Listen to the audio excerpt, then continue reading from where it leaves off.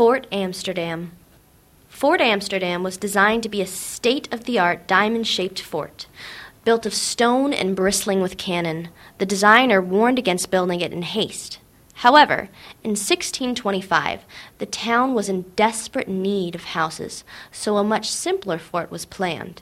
It would be roughly a square of 4 simple brick walls, mounded over with dirt. To build the fort, Peter Minuit needed laborers, and in 1626 he got just what he needed.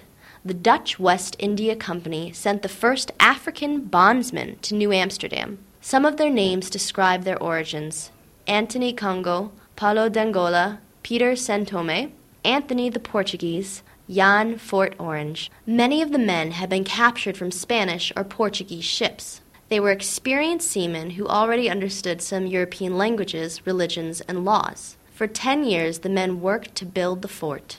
They dug up tree stumps, hauled dirt, mounted it up over the fort walls, and battered it down firmly. Finally, the Africans covered the earthen walls of the fort with sod. But as soon as it was finished, the fort began to crumble. The settlers didn't usually fence their animals, so goats, sheep, and cattle strayed onto the weedy slopes to graze.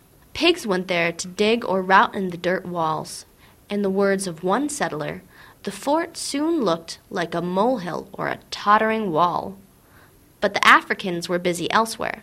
They had to dig ditches, clear land, plant and harvest crops, build houses, roads, and bridges, and load the company's ships with thousands of pelts of beaver, mink, otter, and wildcat.